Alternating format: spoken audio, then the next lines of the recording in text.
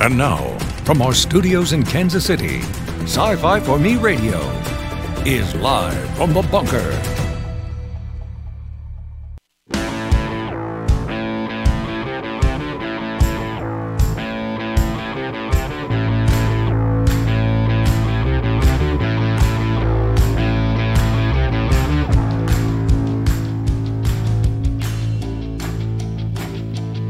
All right, here we go. It is Tuesday. I've got my Invader coffee, and it is time to rock and roll here. We are live from the bunker. Welcome, everyone. The comments are live. The chat is live. If you are not live, you can still send us an email or leave a comment. The email address, livefromthebunker@scififorme.com. And if you are on social, we're on all the social stuffs and things. You can find us, just search Sci-Fi for Me, and you can connect with us all over the interwebs that way. And if you are into podcasts as opposed to video, we do have a number of places where you can find us that way. iHeartRadio, Amazon Music, Spotify, Apple Podcasts, Double Twitch, Stitcher, TuneIn, and Pocket Casts. And I got an email today from a new podcast platform called Verbal that apparently found our show. So we're going to look into that because it's I guess they're an RSS feed farm. They have found our shows, so we'll take a look there and see if that's worth pursuing. Assuming that we survive that long, I'm probably going to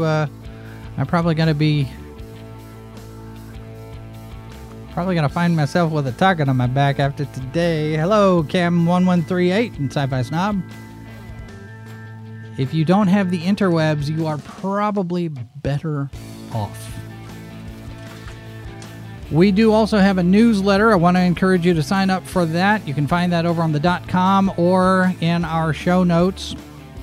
Coming up tomorrow, Tony Weiskopf, an editor over at Banned Books, Hugo Award nominee. Very well respected in the genre literature community. And then on Thursday, we're going to have a Fairy Pea session. SB the Every Fairy will be here to take your calls live, answer your questions, dish out unqualified advice. So you want to tune in for that. That's coming up on Thursday. And after today's session, I might very well need some Fairy Pea myself because here we go. All right, those of you who are listening to this as a podcast and not looking at the video, you're going to be at some disadvantage because we're going to be going through a number of pieces of art, comic book art, with regard to this topic. So if you are wanting to play along, as it were, then I would suggest finding the video, going over to our YouTube channel, or hopefully if Facebook cooperates, we can do that there as well.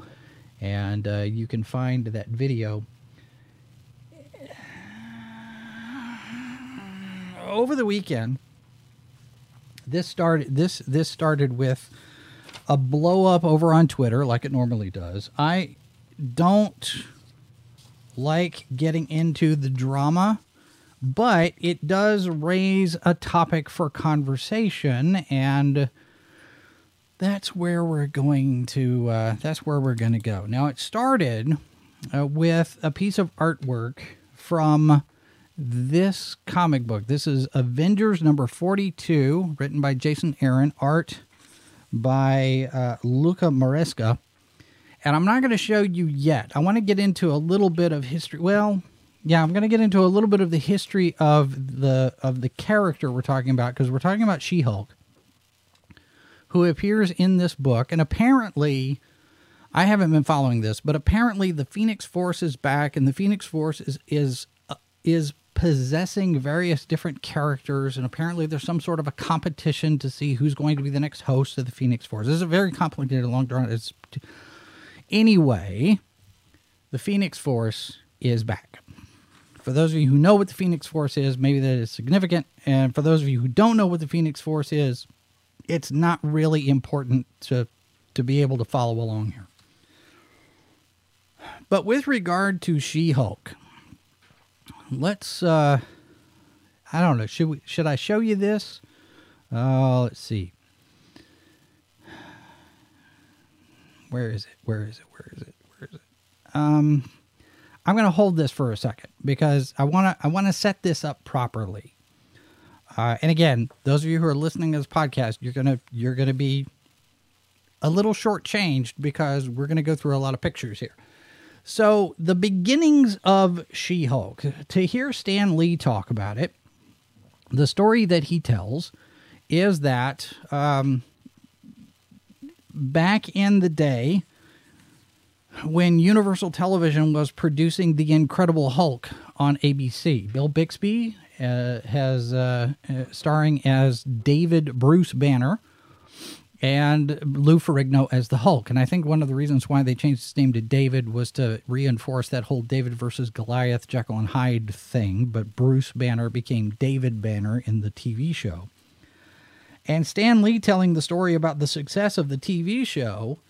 And apparently somebody at Marvel Comics said, well, you know, if Universal gets it in their head to do any kind of spin-offs, they'll own it. Hello, Robert, in the chat. And so Stan's telling the story. He says, you know, if they're going to come up with a female version of Hulk, so we need to do it first. And that's where She-Hulk came from, was basically a preemptive move in order to keep Universal Television from developing their own characters. It's what's called derivative works. For those of you who are interested in the way copyright and licensing works, basically, if I have a character, and that's one of the things that gets talked about with the J.J. Abrams material in both Star Trek and Star Wars. If I license a property, if I license a character or a story universe, say like Fantastic Four or the Hulk, or if I go over to Marvel or go over to DC and license Superman or something, and if I create something new as part of my work, that becomes what's called a derivative work, whether it's a spin-off or a reboot or a new character that gets introduced. Some of the stuff that we know from the Superman mythology, the Daily Planet, Perry White, Jimmy Olsen, that stuff came from the radio show before it ever showed up at the comics. And so these things kind of have a life of their own at some point, and ownership vests in whoever creates it. And so they had the concern that if Universal Television got it in their heads that they could do derivative works based on the Bill Bixby TV show, they could do a spinoff. And what's the most natural spinoff is to do a female character, because they just did it with the $6 Million Man. You have the $6 Million Man, you have the Bionic Woman. So history repeats itself. The Incredible Hulk is very successful. Well, what do? Let's make a female version. I mean, you look at the CBS Saturday Morning, you had the Shazam ISIS pairing. So that became the pattern. And they said, well, if Universal comes up with this female Hulk, then they'll have the rights and they'll own it and they'll be able to exploit it and they'll be able to make the money on it. Whereas if we come up with a female version of a Hulk, we can control the character, we own the rights, we make the money because other people will pay to use the character. And so that is where we get She-Hulk, who made her debut in the Savage She-Hulk. This is 1979. And the general origin in story, now that's the real life origin. In story, her origin, Jennifer Walters, she's a lawyer, and she is the cousin of Bruce Banner. And through her work as a lawyer, she gets caught up in the middle of trouble and mess and things, ends up getting shot. And the only way to save her is with a blood transfusion. And the only one who matches is Bruce Banner. And so with the transfusion of his blood, Jennifer Walters becomes the She-Hulk. And the original She-Hulk was a little bit more savage, uncontrolled, and then John Byrne got a hold of her. And the sensational She-Hulk basically changed the dynamic of the character entirely. And changed comics, sort of, because She-Hulk, like Deadpool, She-Hulk is self-aware. She knows that she's a comic book character, and she does frequently break the fourth wall and talk to the audience, but then she also talks to the artist. She in the book, addresses John Byrne and sometimes complains about some of the situations that he puts her in. And so it was a fun romp, and Peter David continued that with his run. And even though it didn't sell a lot, this version of the character was very, very, very popular. So as things happen, and over the last 4 or 5 years especially, but into the other years past, as Marvel has become Marvel, and we've seen this with a number of characters, it seems like that Marvel wants to... It feels like Marvel doesn't want their female characters to be female. She-Hulk is just one example. I mean, we can get into the Captain Marvel stuff with Carol Danvers and take a look at some of that as well. But She-Hulk, as we go through this, you have a run after Civil War II in which Bruce Banner was killed by Hawkeye. And the trauma after that affected Jennifer psychologically to the point where in the run from Mario Tamaki, she became a little bit more of a rage monster. That's where we started to see the gray She-Hulk. And eventually, with Bruce being dead, she just becomes Hulk in a new title. And not too many people were happy with it. And even then, you have in some of the artwork starts to reflect some of the more modern sensibilities of Hulk. Now, you have a comparison here. This is from Avengers 20, where the current She-Hulk, who doesn't really look all that attractive, is being confronted by her psyche in the form of the John Byrne She-Hulk. And there's quite a bit of difference here, as you can see. This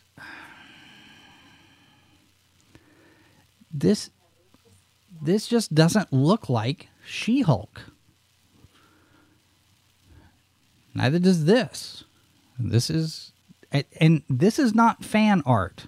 This is not Tumblr art. This is not just some person doing something off the cuff. This is actual published artwork. And this is from this here is artwork from Mariko Tamaki's run. But you look at the difference here. Even both of them, both of these, this Julian Lopez artwork. The proportions on this, the framing, the perspective, this is bad art. And this friend from Francesco Gaston, a little bit more cartoony looking. Okay.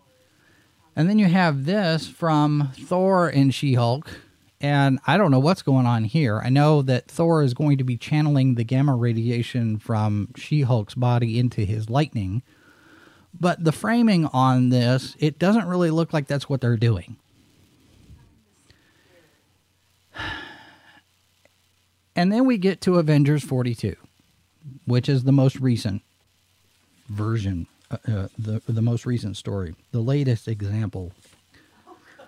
And This is where it gets fun for the weekend.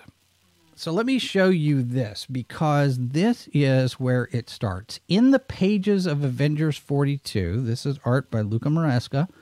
This is She-Hulk with the Phoenix Force occupying her body. So somebody correct me on this and check me on this. Does that look like She-Hulk?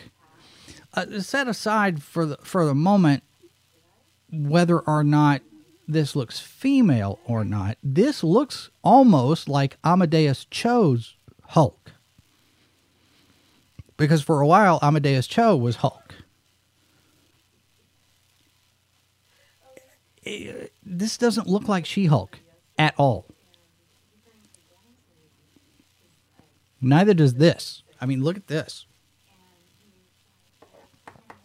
This is an Avengers #1. This is the beginning of Jason Aaron's run. But look at this She-Hulk.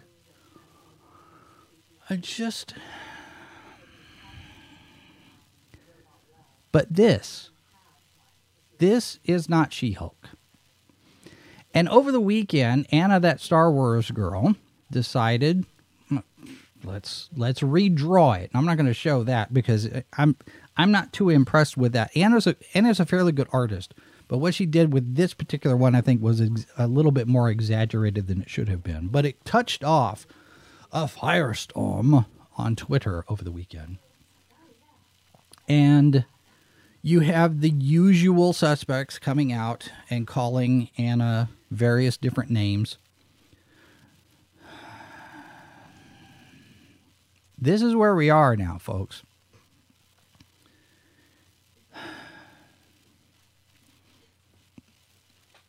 This is not where we should be. This is why comics are failing. This is why comics are not selling. This is why a lot of people are going over to manga. They say, oh, the comics industry is doing great. You know, the comics industry is doing gangbusters. Well, yeah, it is, because people are buying manga. They're not buying Marvel and DC because of this kind of thing. The defeminization, defemination, I think is the proper word. The defemination of characters like She-Hulk, like Carol Danvers, Captain Marvel, it is one of those things where you have, like what Barry Weiss talked about when she resigned from the New York Times. There are so many people who are way too concerned with what the Tumblr Twitterati crowd thinks about anything. And until we can break Twitter's chokehold on the culture, we're going to continue to do this sort of thing. Mazers, welcome in the chat. Sci-Fi Snob says it's because they're trying to avoid the male gaze. I didn't think Anna's redraw was very good. I don't think she put much time in it. Was just trying to trigger a response. That's entirely possible because I've seen her do better work. She recently posted the Cara Dune artwork that she just did, and I know she's working on a Bo-Katan portrait now, and that's much better than what she did with this. And even some of her redraws on the Jedi High Republic concept art is much better. And that's another example of this. When you look at some of the concept art coming out of High Republic, you know, Ram Jamaram is supposed to be a guy. And for the most part, I think everybody in the general public assumed that it was just an overweight woman. And it's not. Ram Jamaram apparently is a guy. And Avar Chris, the original concept art, is not very feminine at all.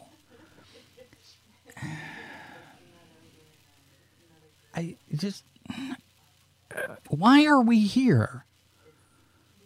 Stop and consider that this here, let me zoom in on this. This is a picture of Ms. Marvel. This is what she looked like when she started in this particular costume. Let me zoom in here. And, you know, this is David Cockrum on pencils for this. And this is what she looked like for a number of years before she became Captain Marvel. Heroic, but yes, it is, you know, I guess catering to the male gaze.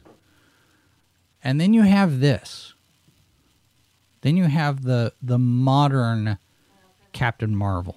Now, I want you to look at this because this is published Marvel Comics art. This is not fan art. This is not fan fiction here, folks. This is actual published Captain Marvel artwork in the books. This has gotten us to the point where Carol Danvers, I mean, look at this. This is just, there's hardly any definition of detail in this at all.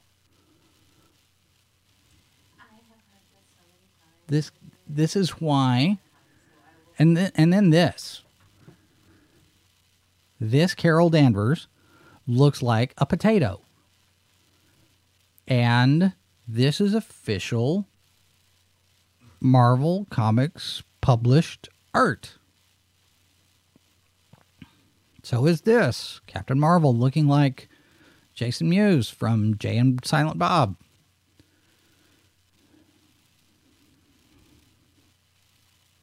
I just don't understand why we're at this point. Well, let me back up for a second. I do understand why we're here, because the culture being what it is, we're looking at the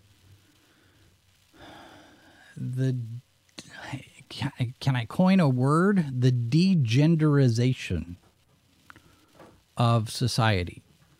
There is a very vocal, very active group of activists out there. And a lot of them are online. A lot of them are on Twitter. A lot of them are on Tumblr. And this idea that men and women are interchangeable has inculcated itself into a lot of our discussions. And I think that's a problem, because when you start to look at this idea of men and women being absolutely no different from each other, then you have a problem. Then you have artwork like this, where you can't tell. And I think this is trying to normalize some things that for a long time in society was not normal. And I'm likely to get a target put on my back for this, and I'm likely to get demonetized for stuff like this, but this is reflective of a bigger problem that we have in our culture, where you have people who think they are something they're not, and up until a few years ago was considered a health issue, let's say. But now you have this this situation, and Tulsi Gabbard has even come out on this, where biological males, transgendered, calling themselves female, are trying to compete in girls' sports, and they're dominating the girls' sports. Martina Navratilova has come out against this. Tulsi Gabbard's come out against this. They are not conservatives. They're not Republicans. But there is a danger here, not just in a reduction of the respect and the importance that women should have, but also the fact that from a biological standpoint, you have these people who have a higher amount of testosterone competing in these sports, and somebody is going to get hurt badly. And you want to call yourself a girl, that's fine. Knock yourself out. More power to you. But the radicalization of this movement, the third and fourth wave feminist movement, and all of this results in the culture wars. And I saw a video from Thinking Critical. Wes was talking to Eric Breen on this subject with She-Hulk. And Eric Breen makes a very good point. There are now two audiences for all of this. You have your traditional historical audience, the people who have been around for years and years and years and decades and nigh on forever. And then you have the new audience. You have the new Tumblrati audience. And Wes makes a good point that these new fans, the activist fans, they're not buying any of this. They're not buying the product. They're just complaining about the product not meeting their expectations. But if they're consuming the product, a lot of them are pirating the product. They're not buying it. I mean, you look at the sales numbers. The sales numbers don't reflect any of this being popular.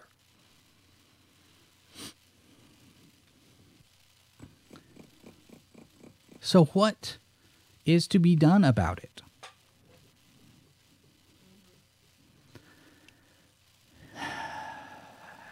I'm wondering if we've turned a corner a little bit, because now you actually have some pushback on some of this stuff from people on the left, people like Tim Pool. You have Brandon Straka's Walk Away movement, and you've got some pushback on various different people in the comics industry. I mean, people are starting to sit there and say, we don't want this. We're not buying this. We're not going to buy this. And the indie comics are doing fairly well as a result. And then you have articles like what came out in the New York Times that basically says that one of France's biggest problems, the country of France, one of France's biggest problems is the American woke left. And I was really surprised to see that headline in the New York Times. Because the New York Times is one of the culprits of all of this.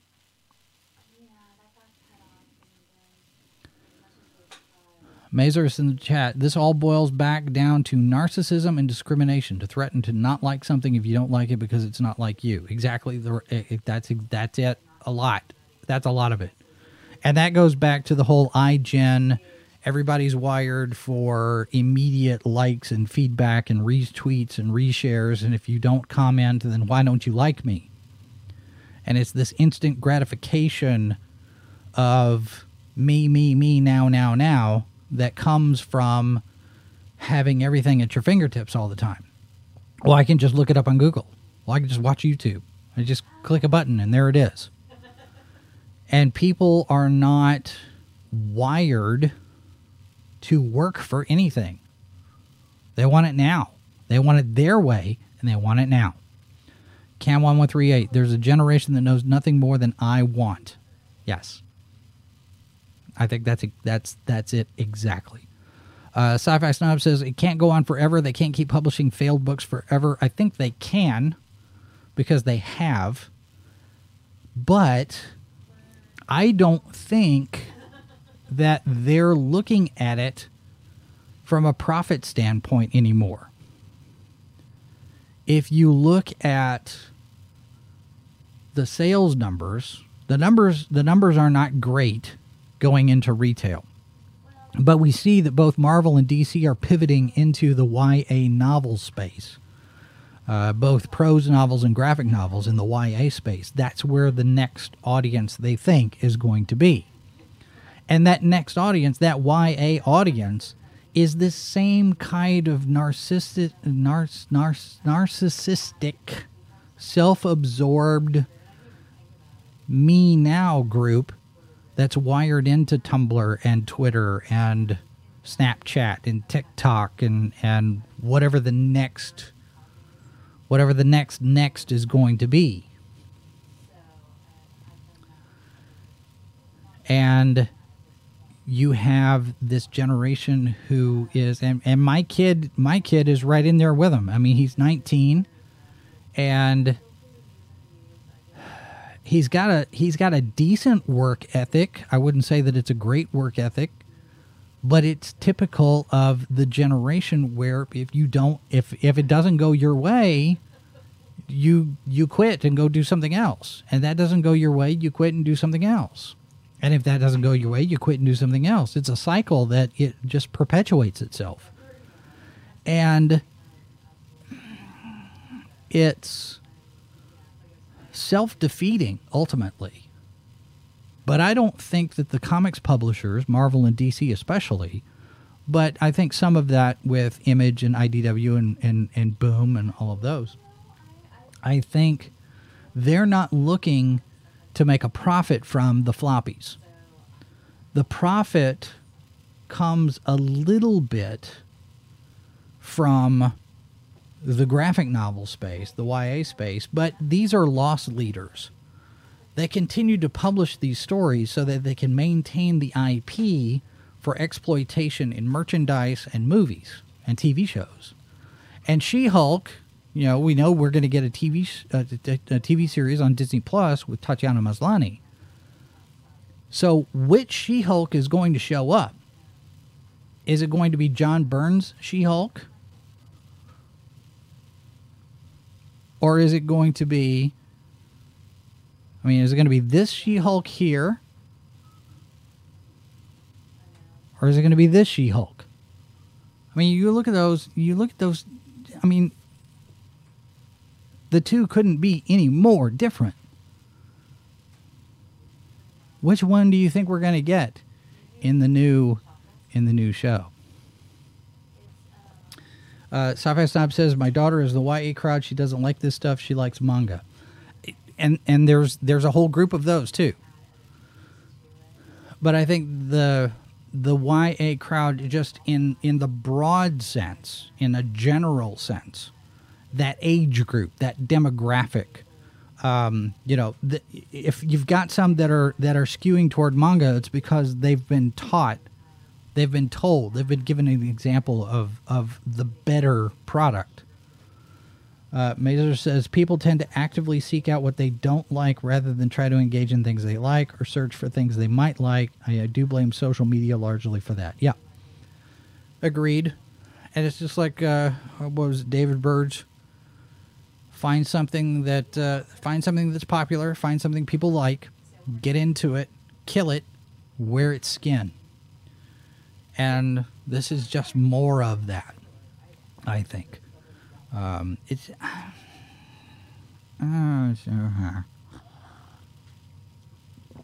don't know. There's not an easy answer for this. And look, if you are in the crowd who likes this She-Hulk, this modern take on She-Hulk, and if you like this, that's fine. More power to you.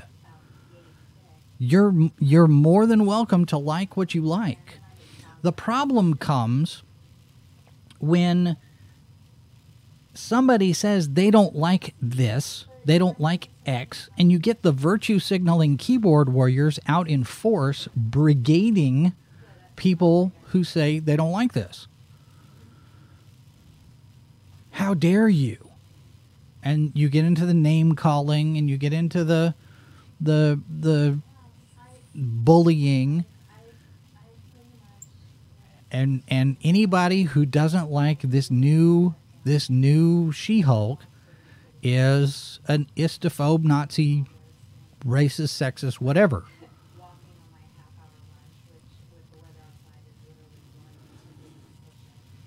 It's objectively, it's fairly decent artwork just on the main, but it's not She-Hulk. I can make that distinction. I can sit here and I can look at this and I can say, okay, it's decent art. It's not great. It's not fantastic art. It doesn't bowl me over. But the lines are clean and the perspective is good, and okay, it's fine from a craft standpoint, from a skill standpoint, it's not bad artwork, but it's a terrible depiction of She-Hulk.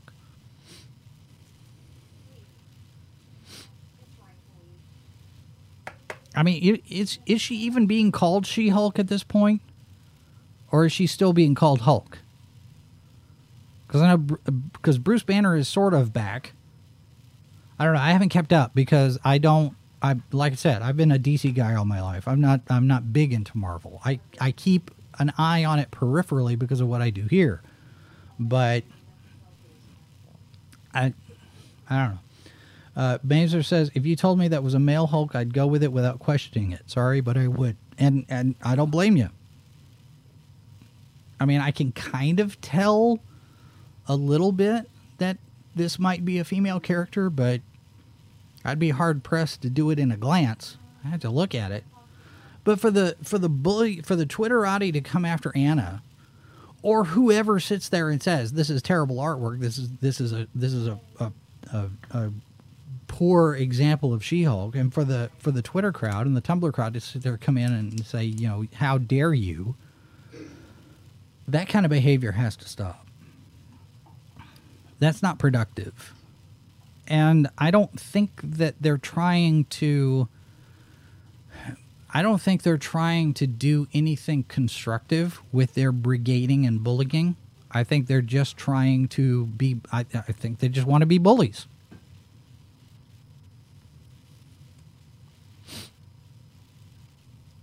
So, yeah, Sci-Fi Sniper says, if you're just going to draw She-Hulk like the Hulk and take all the femaleness out of it, why not just bring back the Hulk? And I think they have. I don't know that the Hulk currently is fully the big bulky Hulk. I don't know. I saw something the other day. It looks like the current Hulk is kind of a skinny shell of himself, but I could have that wrong. I don't know. Like I said, I haven't kept up. But I don't know, Mrs. Boss, you're a woman, and you're an artist. Yes. And you've looked at this. Ugh. What's your take on this? I mean, you draw. You have drawings. I've done drawings, and first of all, had nobody told me that this was She-Hulk, I wouldn't have thought it was She-Hulk. Mm-hmm. It looks like a new... I mean, I can see where it can be related to Hulk as like a cousin of the male sort. It's frustrating. I mean, okay, don't get me wrong. I've been dieting and exercising long enough, and my ideal buff feminine body would be Linda Hamilton from Terminator 2. Okay. Fantastic, super sexy, and buff. I'm going to kick your butt. And that's when you kind of realize, oh, you can do that to your back and flex your back. Mm-hmm. So ideally, if I could go that direction and if I put my mind to it, that's what I would want to do. Having, in my mind, if you're going to have a comic book character, unless they're like super slinky, right, sexy, doing something, okay, I get that. But if you're going to have that female be buff or something to that effect, go kind of that direction, but keep her feminism there. This is not a female.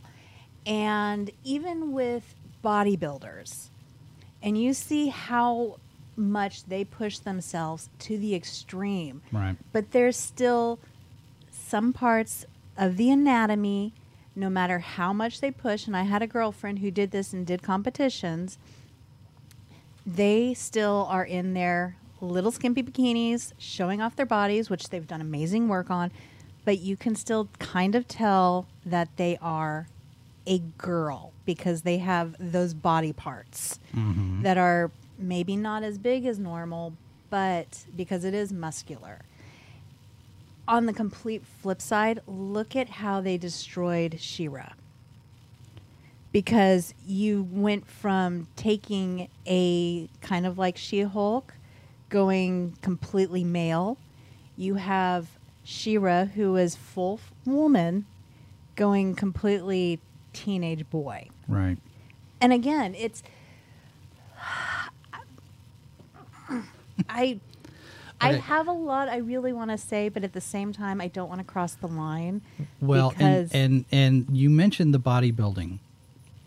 I had the opportunity myself to shoot a She-Hulk cosplay photo set, and this is bodybuilder, fighter.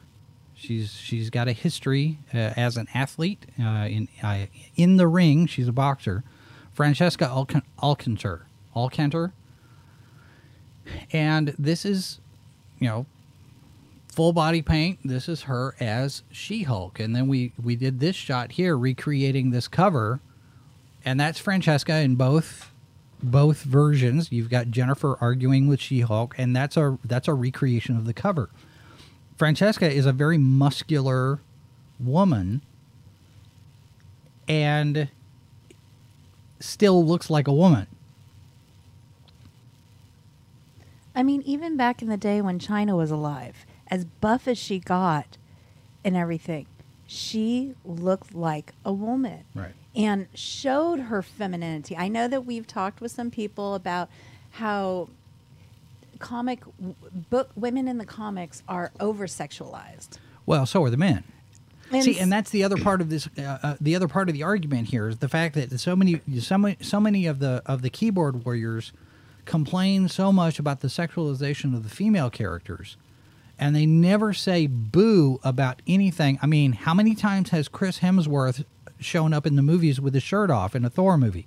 Isn't that part of his contract? It's the same kind of thing. I mean, okay, and and we've got this thing with Mass Effect, taking out some of the butt shots for Miranda, and Liana Kersner had a good video about this the other day, basically saying that part of Miranda's character is the fact that Daddy created her to be the perfect female specimen, eye candy to look at, male gaze, and all of that, and that's part of her. That's part of her arc.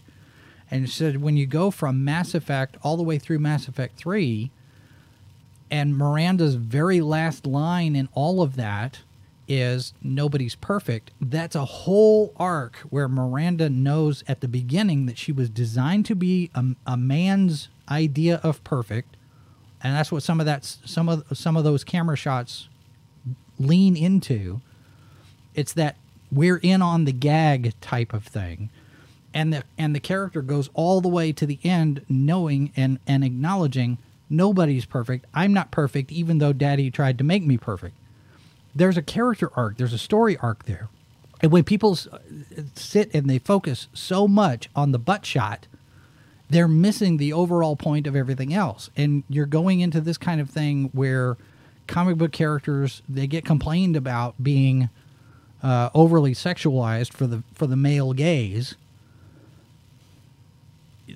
The pendulum swings back the other way, and they can overcompensate. I mean, you look at some of this stuff, some of this artwork from Captain Marvel, and you can understand why Carol Danvers is called Carl Manvers in some of this stuff, because the artwork on this is absolutely terrible. I mean, this is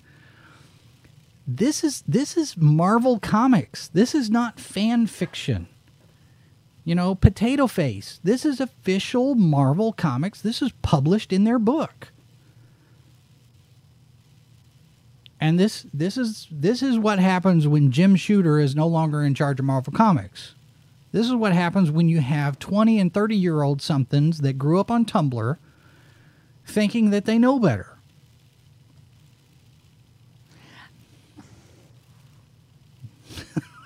No, this just goes into some discussions that we've had, and and I'm just And I, because of something else that I was distracted to, I haven't heard exactly everything that's been said over the last, 40 some odd minutes, 50 minutes.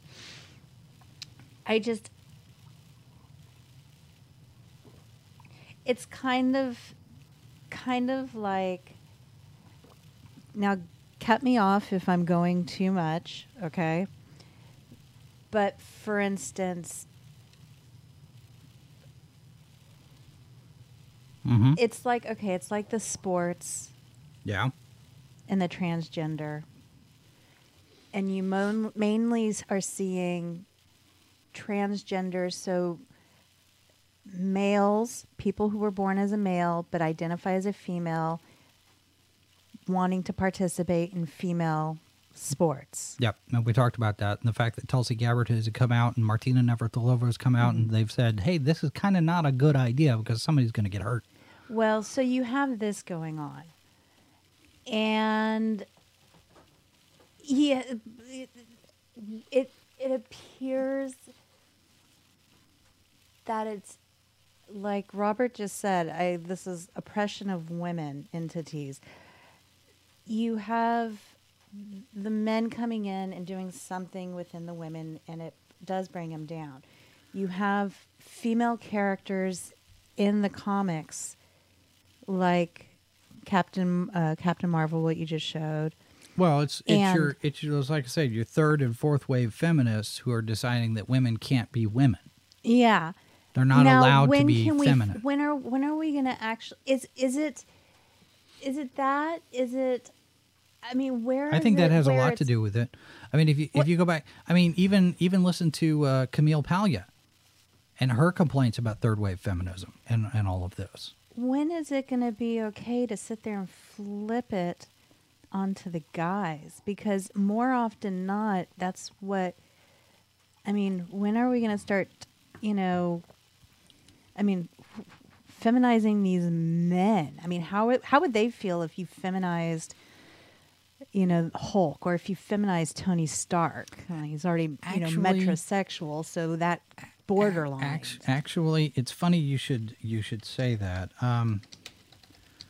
What was that? What if Thor was? I mean, what if we turned Thor more into a female? I mean, how would people react to that? Well, because all of a sudden, yeah, it's... but there is a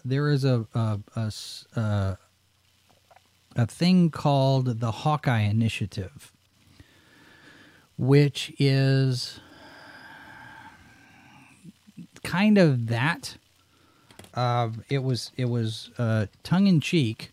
It was done over a Tumblr, but it was basically taking Hawkeye and putting Hawkeye in the various different poses that you would see the women in. And let me show you an example here. This is, and Robert, and of course it's a he joke. Was made female, but take Thor as the male and make him feminine. Don't have another character who is a female be him.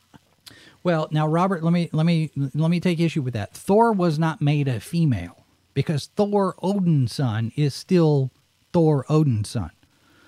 Jane Foster became Thor in the comic books, but it's a completely different character. When you say Thor was made a female, that would imply that Thor Odin's son was turned into a woman. Now, we've seen Loki do that.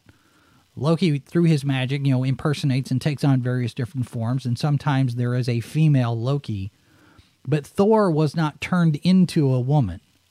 There's just a woman who now has the name Thor because she has Mjolnir.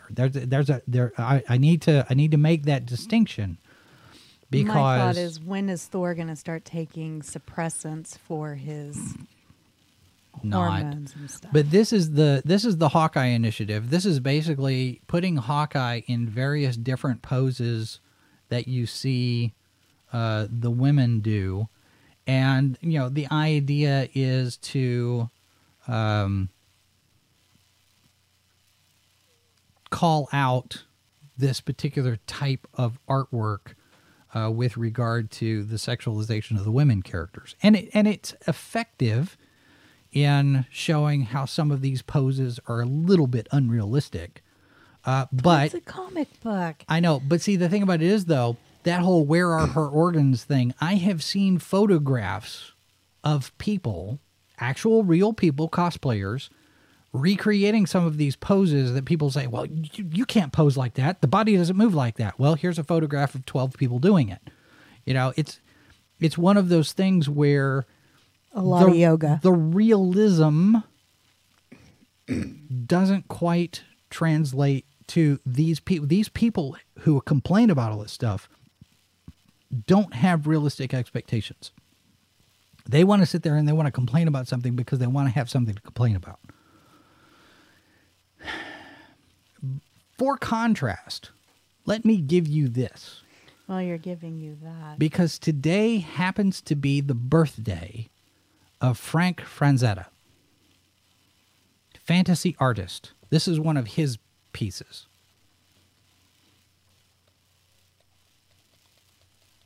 Frazetta was a master. And the female form, I mean, a lot of his artwork we can't show you because it's not safe for work. This one's barely there. But Frank Frazetta knew how to draw both men and women. His artwork graced Heavy Metal magazine, Conan the Barbarian covers. And then you have an artist named Julie Bell. Julie Bell also does a lot of fantasy art. She's married to Boris Vallejo, who also does a lot of fantasy art featuring women who are both muscular and curvy. That's normal. I mean, you know what I mean. Yeah, no, I know. That's exactly my point. Is that if you're going to do any kind of artwork for She-Hulk or Captain Marvel or Wonder Woman or Red Sonja or pick any, they need to look like women because they're women. And back to what Snob had said. Men are still oppressing women. Now they just become women to do it. I have to kind of agree with you on this because well, it's kind of another, it's like, okay, it can't be done this way. And I'm not saying it's all men, obviously, but for those out there, it goes around because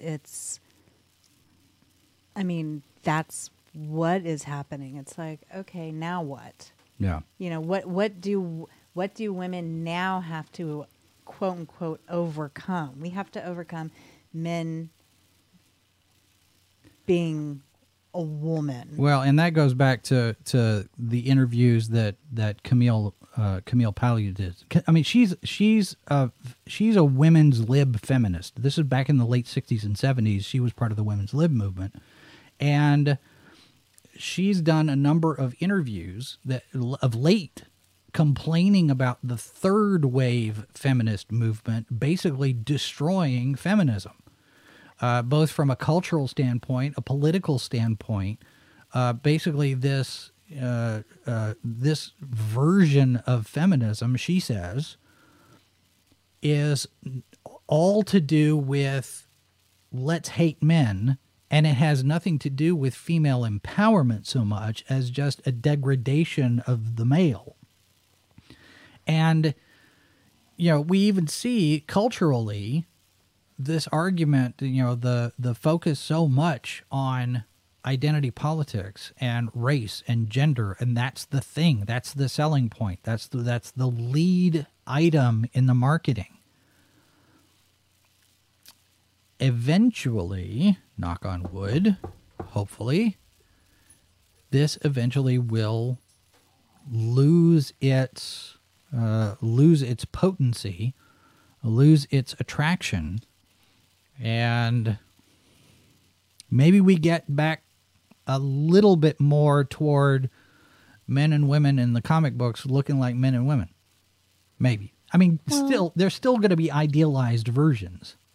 You're going to have that. And, you know, the one thing studying literature like I have with, my schooling and all that, the pendulum swings and Yeah. it goes so far and then it'll come back and then it's going to be super, the other way. I mean, that's the way it is. And you look at the history of literature and you can see in society where it has done this.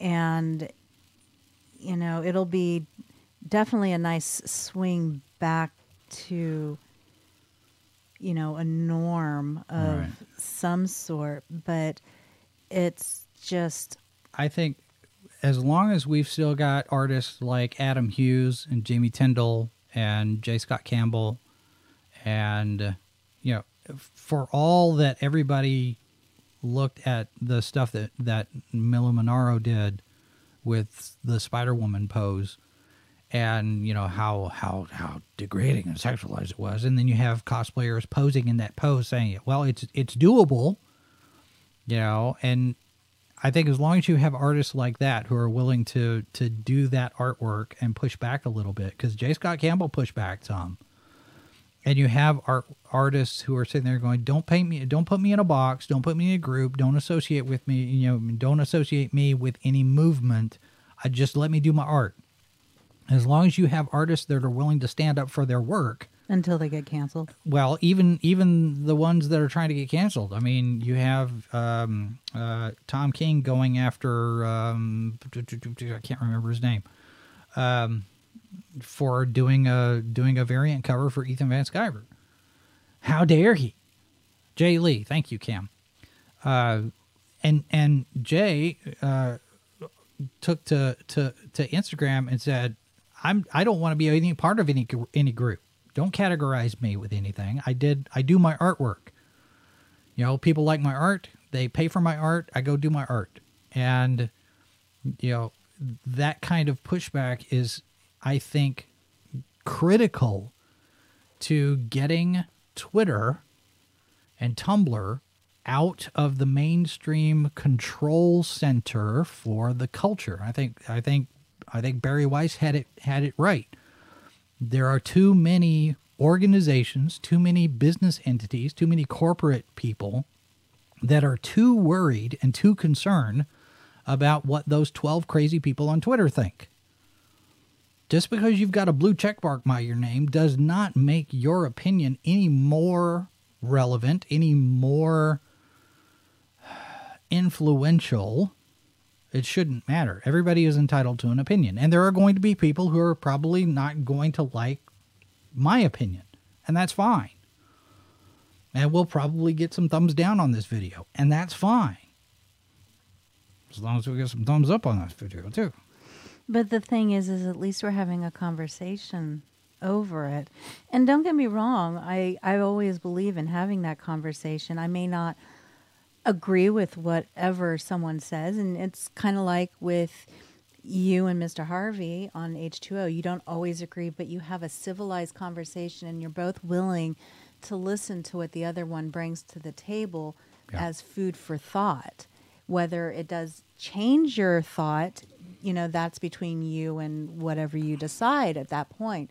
But so much of today is just who can shout louder.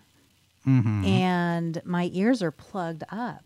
I have plenty of people that I'm with around that don't agree with me on what I believe in. And I'm also very careful about what I do talk about it, because I know that there are those who will listen, and then there are those that I will never hear again because I agree on having pineapple on my pizza. So, see, by the state, he has to stick around. It's too expensive to leave me now over this. Mazer says, I think to embrace modern identity politics is to embrace a form of segregation, because that's what identity politics is doing. It's breaking people down into smaller groups rather than having an open-minded conversation about all the gray areas. That's exactly right. And I have said for a number of years now that identity politics, you have, whether it's political organizations or cultural organizations or various different movements, identity politics, grouping people into groups, separating them and keeping them focused on what makes them different. That is it is a strategy and it's a tactic designed to keep us at each other's throats, because as long as we're fighting each other, we are not fighting who's actually causing the problems. And you have, and this goes back to an overall general comment on the culture at large, but also the interference and the influence of government agencies and political organizations that are not necessarily elected officials, but you have people like the ACLU and CARE and Planned Parenthood and the NRA and CPAC and whoever, name your group. But as long as we're back at each other, neener, we're not focused on the greater challenges that come from Washington, D.C. Well, what interests me is that we go Hollywood. through these phases in life. You grow up, you get into elementary school, you get into junior high, you start deciding who you are, and in high school we're all unique and all this, even though all high schoolers look exactly the same to me. Mm-hmm. But in their mind, that's not what it is. I'm different. You and I are different. I'm my own person, and this and that. And everything in society is saying that's not true. Well, because that's what they're trying to do by, like you said, segregate. I mean, okay, you may be different, but you're actually part of that group. So well, and that goes back to what we've said about Twitter being, junior high mean girls. Yeah. They've never grown up. No matter how old they are emotionally constipated. That's my phrase, trademark. They are emotionally constipated, and they are not able to have a rational, mature, intelligent conversation about anything on which people disagree with them. So anyway, all right, we've gone long. Lively chat today. Thanks everybody for being here. Mazurus, Snob, Cam1138, Robert. Who else has been in there? Mindy somebody. All right, and thank you, Mindy, for contributing your 2 cents worth. And those of you who are watching this after the fact when we're not live, you can always leave a comment and share your thoughts as well. And if you have topics that you would like to suggest, or if you have guests that you would like to see us invite to come on the program, you can send us an email livefromthebunker@sci-fi4me.com and let us know what you'd like to see us cover here on this program. And don't forget, tomorrow we will have Hugo-nominated editor from Baen Books, Tony Weisskopf, will be here. And on Thursday, we're going to do an experiment in therapy. SB, the Every Fairy, will be here with us to answer your questions, take your calls. We're going to do an open mic stream where people can come on and ask questions, get some advice, see what happens. It'll be a Dear Abby type of thing, only it's going to be a Dear SB, Dear Fairy. It'll be marvelous or fail marvelously that we'll love. It'll be great. It'll be fine because you never know what she's going to say. That is true. And neither does she. That is very true. All right. Thanks very much for being here, folks. We will be back tomorrow live from the bunker here on Sci-Fi For Me TV. And remember, there are 4 lights. This has been a presentation of Sci-Fi For Me Radio. Copyright 2021 by Flaming Dog Media, LLC. All rights reserved. No portion of this program may be retransmitted without the express written consent of Flaming Dog Media.